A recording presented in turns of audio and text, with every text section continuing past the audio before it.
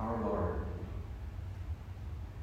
Today we begin our 40-day journey. Ashes are imposed with a cross on our foreheads. Ashes for the Christian reminds us of confession, of repentance, of suffering, of grief. And today is the first external reminder that Lent has come and that I must die. When God first confronted Adam and Eve in the garden after the fall, God immediately reminded Adam that just as he came from the dust of the ground, so his body would become dust again. In fact, during the imposition of ashes, you've heard, remember that you are dust, and to dust you shall return. Death comes to all people, because all have been born with it from our first parents. And King David truly confesses this. He says in Psalm 51, I was brought forth in iniquity, and in sin my mother conceived me. You know, there are many different churches today that fail to see the value in Lent.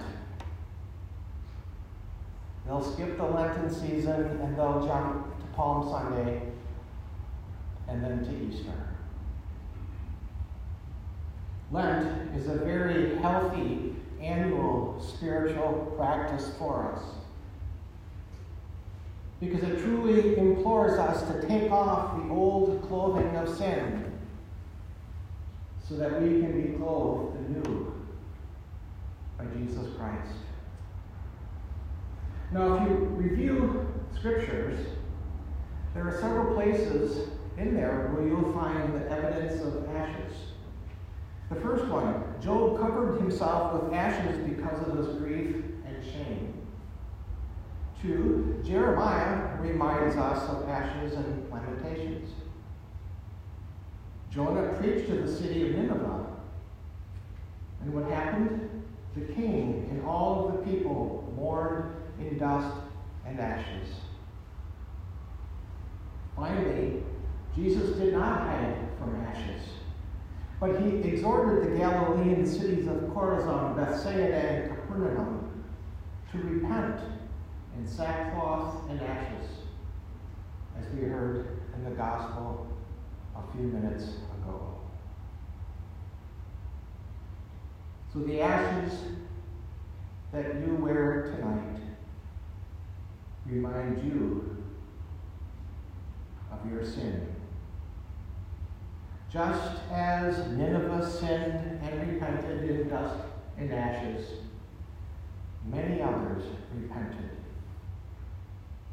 after God sent prophets and his word. As I said at the beginning of our service this evening, we're starting a sermon series called Promised Treasures. And each week we will look at an item and see how that impresses upon us of who we are and of what God has done for us. Many of these items we're going to find out are common in our everyday life. And so hopefully by thinking about these, it can help you in your Lenten preparation. But tonight, we sit and clothe ourselves in dust and ashes as Job did. Yesterday I found out roughly 59 people now, almost 60, are doing the daily recap, reading the Bible in a year here at the church.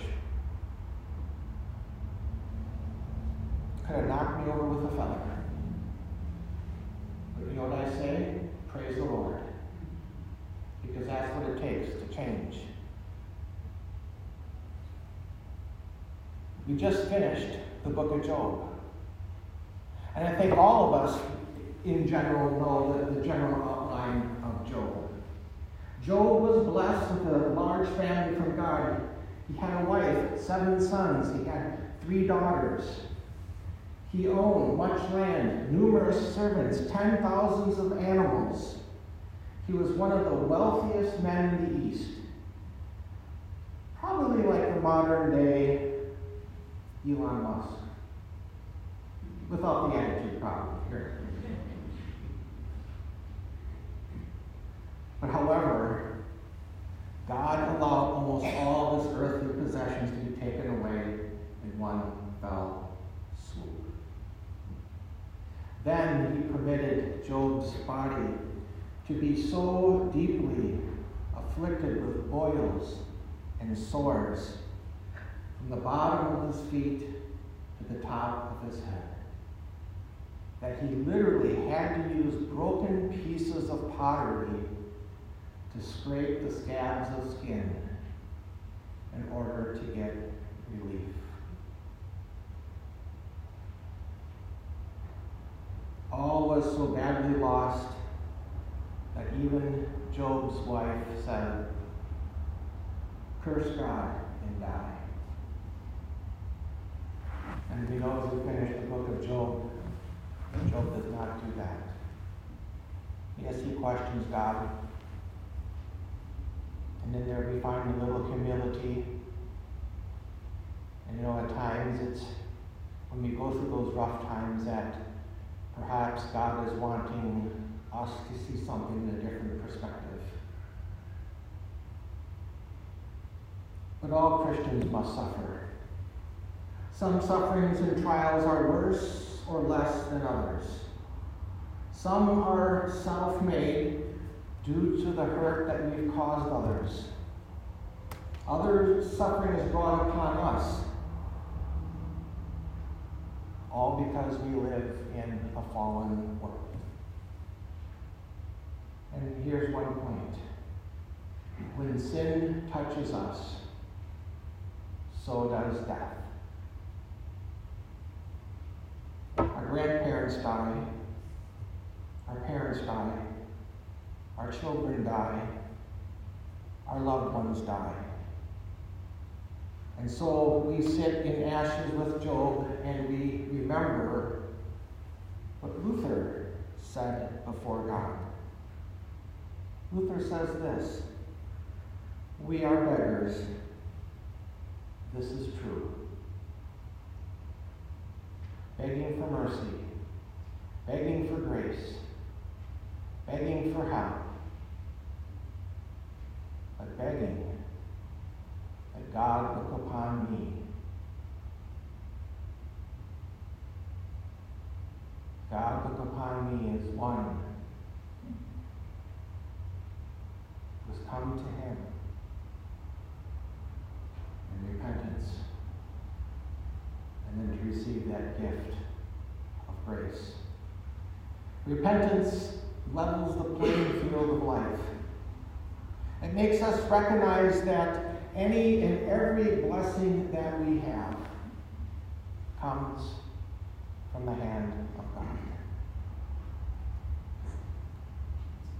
However, being baptized into Christ's death is more than just wearing ashes, because Jesus promises us that he is also going to raise us from these ashes.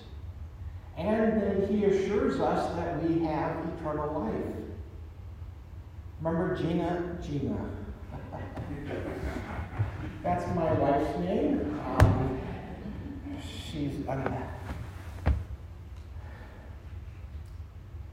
Jesus promised Martha at Lazarus' death, "I am the resurrection and the life. He who believes in me, even though he dies, yet he shall live." And St. Paul says, "We were buried with him, therefore, with him by baptism into death, in order that just as Christ was raised from the dead, we too might walk in the newness of life." So we are no longer clothed in death, but we are clothed in Christ. Jesus washes and raises you now with a renewed purpose. He wipes away all of your ashes, and he promises to bless you. Good Friday is coming. It reminds us that Jesus Christ has taken our ashes and our old clothing, and he nailed it to the cross. All of it. It was all buried with him and is no more. That is why St. Paul says, God made him to be sin who knew no sin, so that in him we might become the righteousness of God. Easter promises that God always raises the dead. And so you now have hope and joy because God raised his only Son from the dead. And so we sit in dust and ashes today to grieve, to suffer, to repent again.